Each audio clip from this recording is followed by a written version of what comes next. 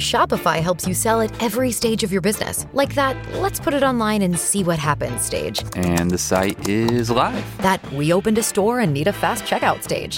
Thanks. You're all set. That count it up and ship it around the globe stage. This one's going to Thailand. And that, wait, did we just hit 1 million orders stage?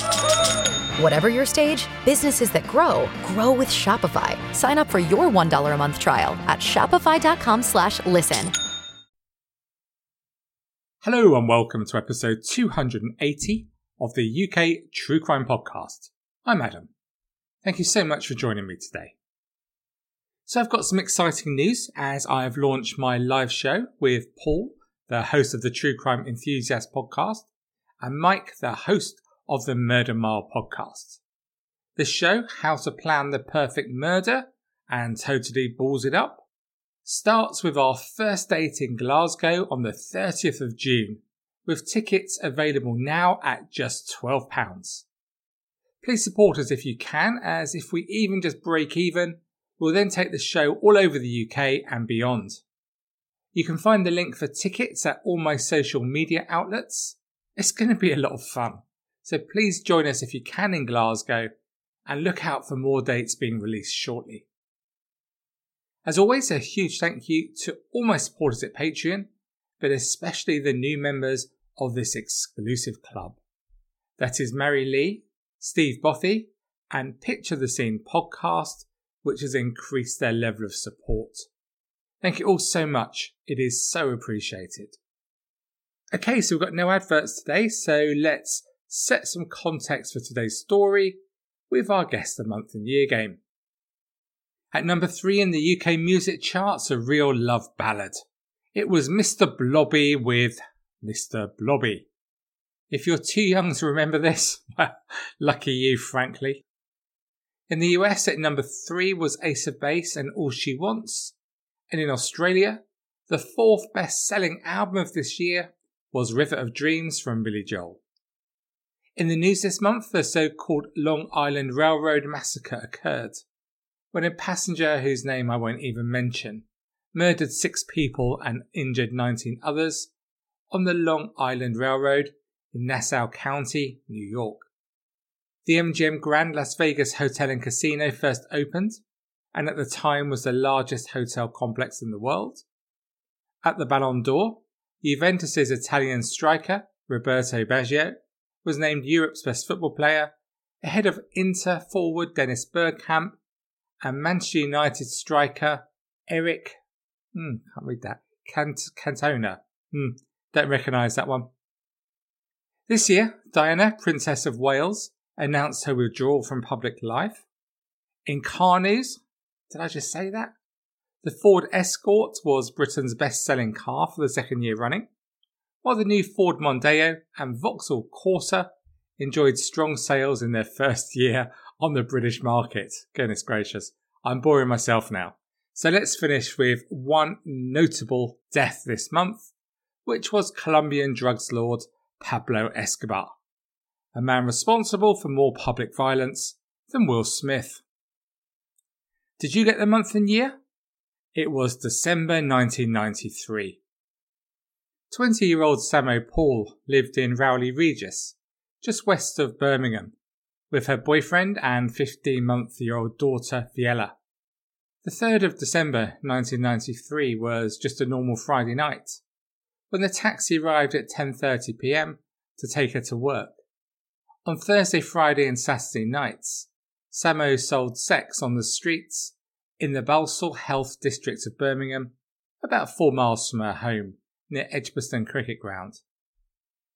This was an area that had been notorious for street sex work since the 1950s, with Cheddar Road at the centre of this trade.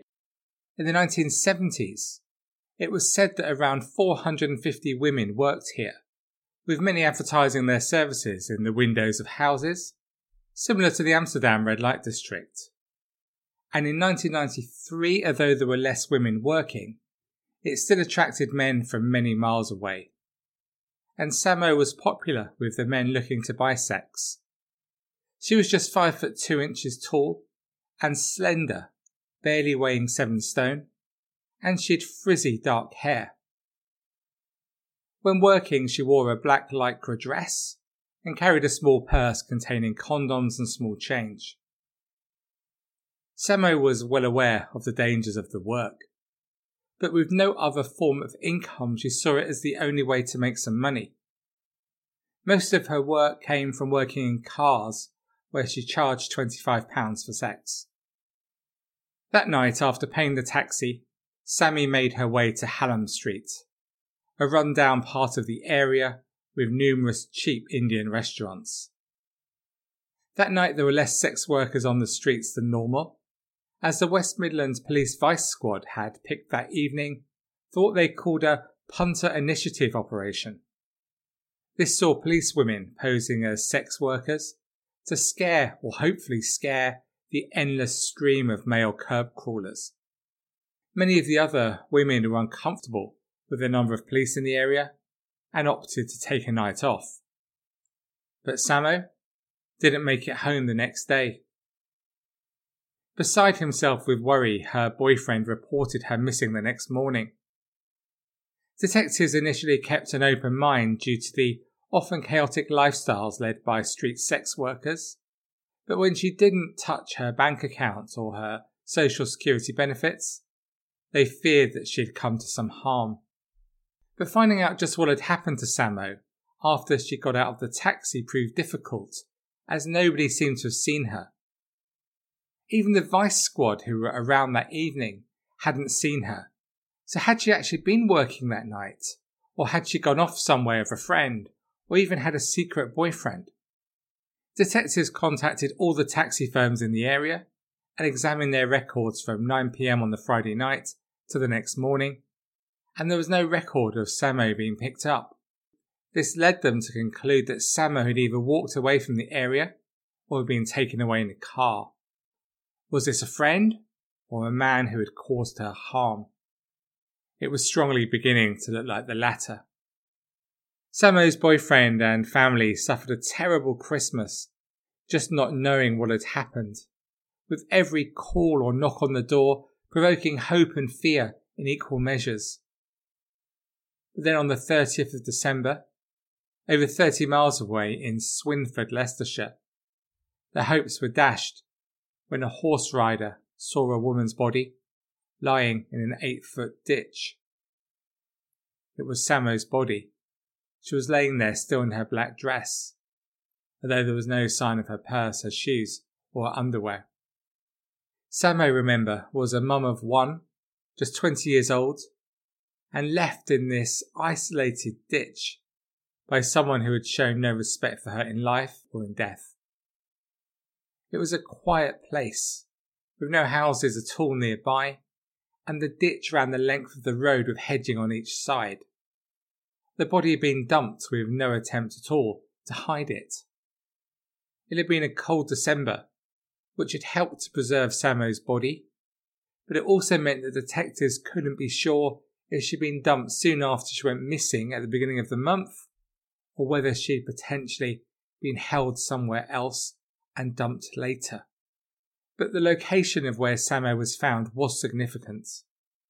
It was just 2 miles from the junction of the M6 and the M1, but the road used to get to where Samo was left was used by locals to get to an illegal entrance and exit to the M6. So the killer surely had not just stumbled upon this road. They had to live nearby. Detectives were hopeful that maybe the post-mortem would provide more clues. But these hopes were dashed, as the time that Samo had spent in the water had washed away any potential DNA evidence.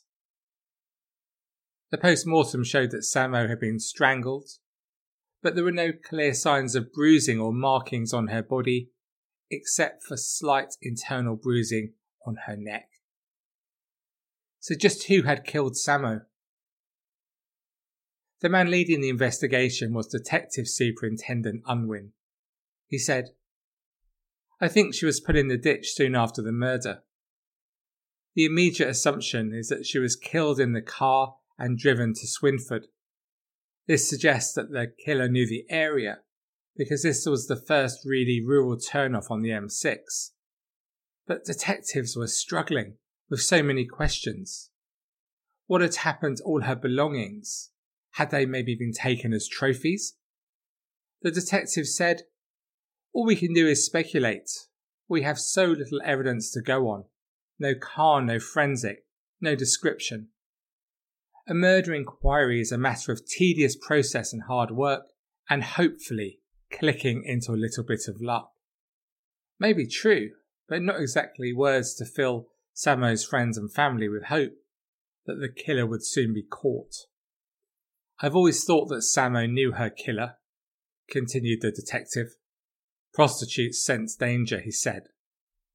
"If she'd thought anything threatening was about to happen, she would have fought. The lack of any defence marks tells me that she may not, after all, have been killed in the back of a car. Samo was naive, but she was wary. It had to be more than a one-off in the back of the car. Why was her underwear removed? The red light area that Friday was busy. There were lots of Indian restaurants. People were coming out of pubs at closing time. You'd expect her to have been seen. Of course, as we know as true crime fans, the detective was right that Samo was likely to have known her killer, and her boyfriend was the prime suspect.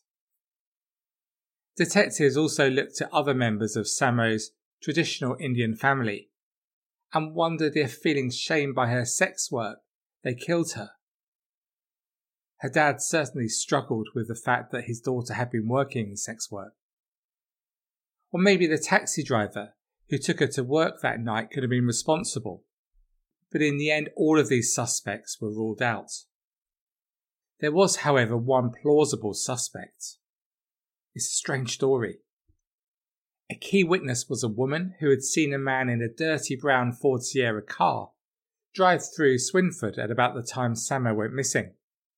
This car had, she thought, a dead woman in the back seat. And there were other strange factors. It had its headlights on, even though it was daylight. Granted, that isn't quite as strange as having a dead body in the back seat. This witness gained credibility as she'd worked as a pathologist, and she described the woman as sitting bolt upright with strange marks on her face. The driver of the car was also keen not to be seen, and was seemingly disguising himself by pulling a trilby hat over his face.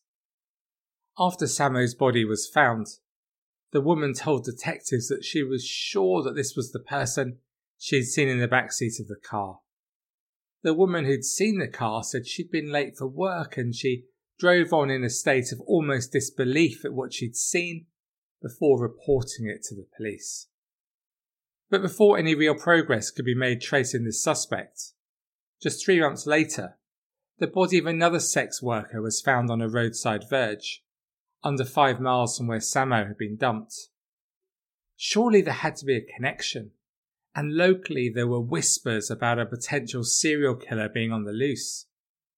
Was it connected? The police weren't sure. But just who was this other person found so close to where Samo was left? Let's explore just what happened. It was 8 a.m. on March 3rd, 1994, on another quiet lane close to the small village of Bitterswell in Leicestershire, when a teacher driving down the road spotted something out of the corner of her eye, reversed back, and to her horror saw the body of a young woman lying naked on the grass verge of the lane with her head towards the hedgerow. She called the police, but when they got to the scene there was nothing to show her identity, as she did not have any form of ID on her, and she did not match any of their active missing persons profiles. In these pre-internet days it was much more tricky to locate people, and getting any space in the media at this time was difficult, as the story of the Wests in Gloucester had just broken. In the end, after 13 long days, it was a paid advert in the paper with an artist's impression of the 5'2" woman with blonde long hair that gave detectives the breakthrough. A man called to say that he thought she was Tracy Turner, who was a tenant in his flat in Stafford. And he was correct. The body was 30-year-old Tracy. The man leading the inquiry into her murder, Detective Superintendent Ian Stripp said, "It seems incredible that in this day and age, somebody can go missing for 13 days and not be reported. But when we discovered more about Tracy, we understood why. She was an introvert mainly because she was virtually deaf. She had problems making friends. The few we did find hadn't seen her for quite some time, and we found it difficult to find anyone close to her. There were big gaps in her life." It transpired that Tracy had often hitchhiked, taking lifts from cars and lorries, and she often paid for these journeys with sex. The detective said, "Her life was not just about prostitution, it was about tripping around in lorries. She travelled around the country as a hobby, almost a way of life. Tracy liked to go with lorry drivers because she felt safer with them, but she would take other lifts too. We know she travelled all over Britain, and she may have travelled to Ireland and the continent, but we never found a driver who admitted giving her a lift. It is often against freight company rules to give lifts. If anyone does come forward," he said, "we will deal with their information in total confidence.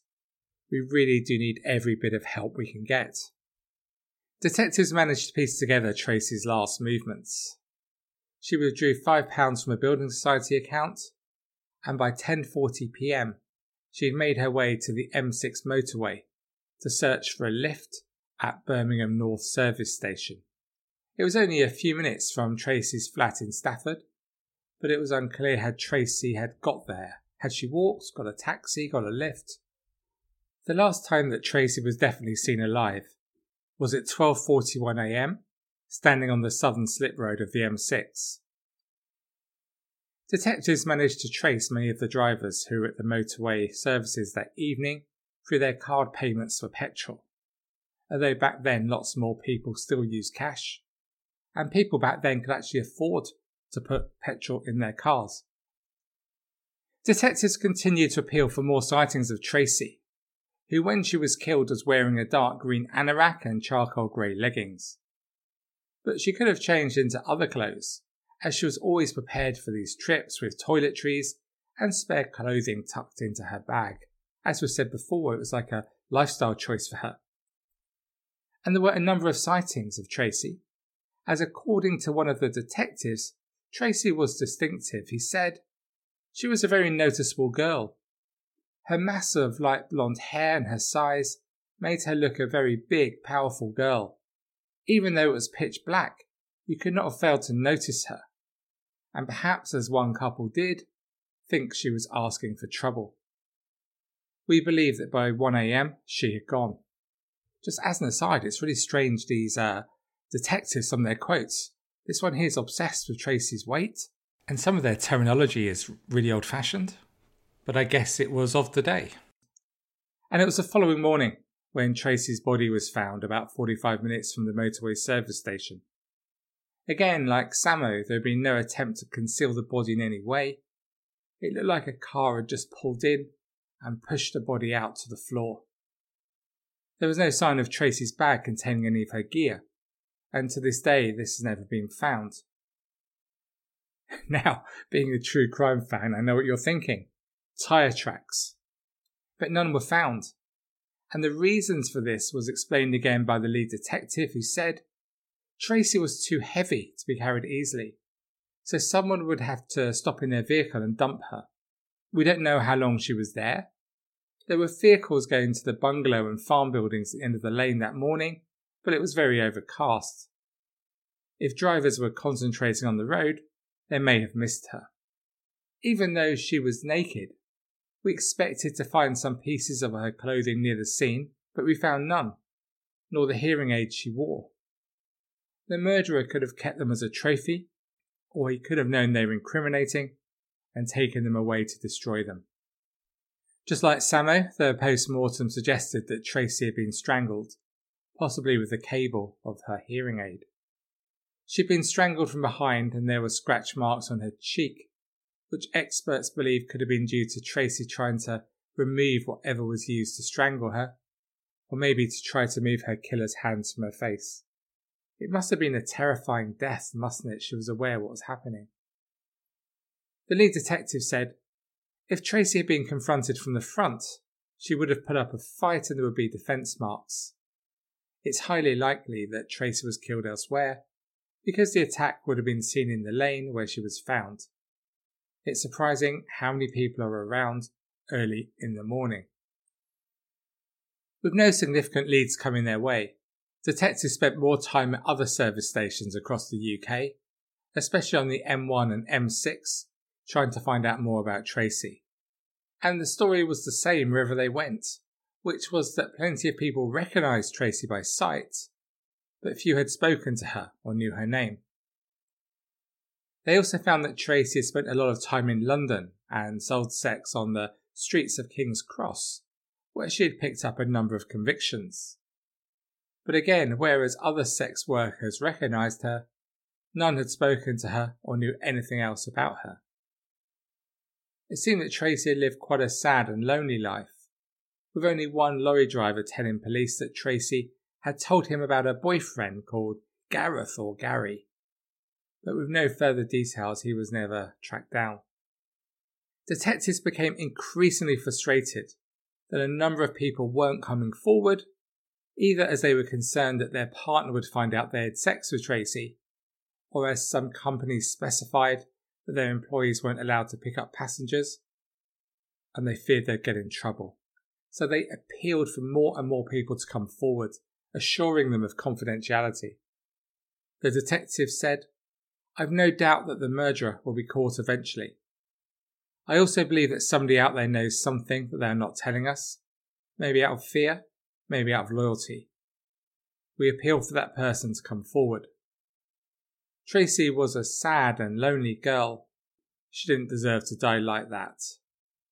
Imagine her fear at the moment of her death, alone in the dark in the middle of nowhere with an evil person.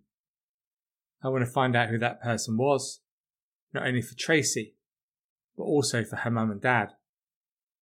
Detectives investigating the two murders worked closely together, but they remained unclear whether the two cases were linked. But whether they were or not, over the next few years, the number of people working on both murder cases reduced as new priorities emerged, and the attacks on street sex workers continued. Indeed, detectives believed that one attack in the same part of Birmingham where Samo had been working on the night she disappeared was almost certainly the same man who had killed Samo. Let me quote from a Guardian newspaper article that explains what happened. Now the mother of 5 children, she was working alone on a wet March night in the Balsall Heath area. At 10 p.m. she was approached by a man who offered her £40 for sex. He was her 7th customer that night. He drove me in a tan Maestro for a few miles down the road, and we stopped in the dark, unlit car park of Moseley Hall Hospital. His accent was soft, reassuring. Cassette tapes and litter were strewn about the car floor. A tartan blanket was stretched across the back seat. The man went to the back of the car, something she was accustomed to, as many businessmen kept their money in their briefcase in the boot. He got back in the car and put his left arm around her neck and put a Stanley knife to her neck. He told me to give him my purse and house keys and to take my clothes off. I was petrified and kept telling him not to kill me, that I was 3 months pregnant. Something in him must have changed at the mention of a baby, as he then told me to get out and threw my clothes after me. The woman ran all the way to the local police station and made a full statement. She admits her escape was down to luck. Her abiding impression of the man with the blade to her throat was that he'd been in that situation before. But nobody was charged with the murders of Samo or Tracy, and their stories, except for their family and friends, dropped further down the public consciousness as other cases came and went.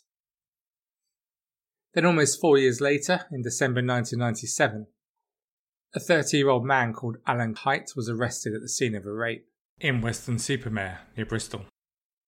His victim had been staying at the same hostel as him, and when she refused to have sex with him, he brutally raped her.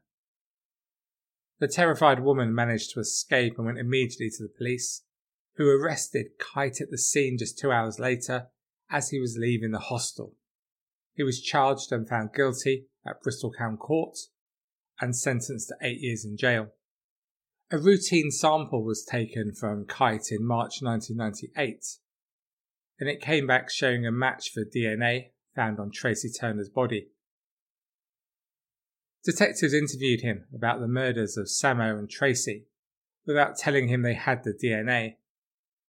He told them he didn't use sex workers, which detective knew was a lie, and he also revealed he'd owned a brown Ford Sierra car, the same type that had been seen by the witness, who believed she had seen the body of Samo bolt upright in this car.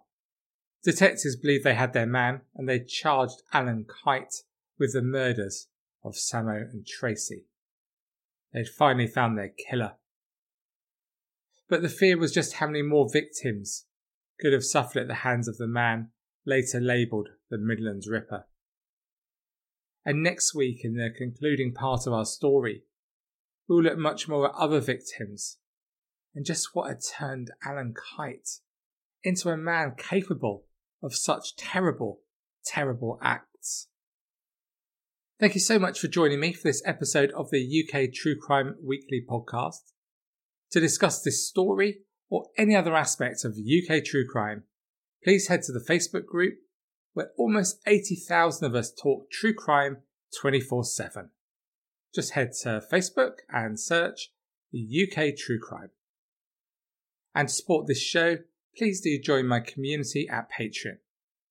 It's the place to be for bonus episodes and other exclusive content, including the chance to win backstage tickets to my forthcoming live shows, and any annual membership for as little as £17, I'll send you a signed copy of my book about Angus Sinclair gone fishing. So just head over to patreon.com/UKTrueCrime. You know it makes sense. So that's all for me for another week. So join me again on Tuesday for the concluding part of this story. And until then, despite all the others, I keep telling you, they aren't like you and me. We both know that, don't we? Please do stay classy. Cheerio for now. With the Lucky Land Slots, you can get lucky just about anywhere. This is your captain speaking. We've got clear runway and the weather's fine, but we're just going to circle up here a while and get lucky. No, nothing like that. It's just these cash prizes add up quick. So I suggest you sit back, keep your tray table upright, and start getting lucky. Play for free at LuckyLandSlots.com. Are you feeling lucky? No purchase necessary. Void where prohibited by law. 18+ terms and conditions apply. See website for details. Okay, round two. Name something that's not boring. A laundry? Ooh, a book club. Computer solitaire, huh? Ah, sorry, we were looking for Chumba Casino. That's right, ChumbaCasino.com has over 100 casino-style games. Join today and play for free for your chance to redeem some serious prizes. ChumbaCasino.com. No purchase necessary. Void where prohibited by law. 18+ terms and conditions apply. See website for details. With everything you have on your plate, earning your degree online seems impossible. But at Grand Canyon University, we specialize in helping you fit a master's degree in business into your busy day. Your graduation team, led by your own GCU counselor, provides you with the personal support you need to succeed. Achieve your goals with a plan and team behind you. Find your purpose at Grand Canyon University. Visit gcu.edu.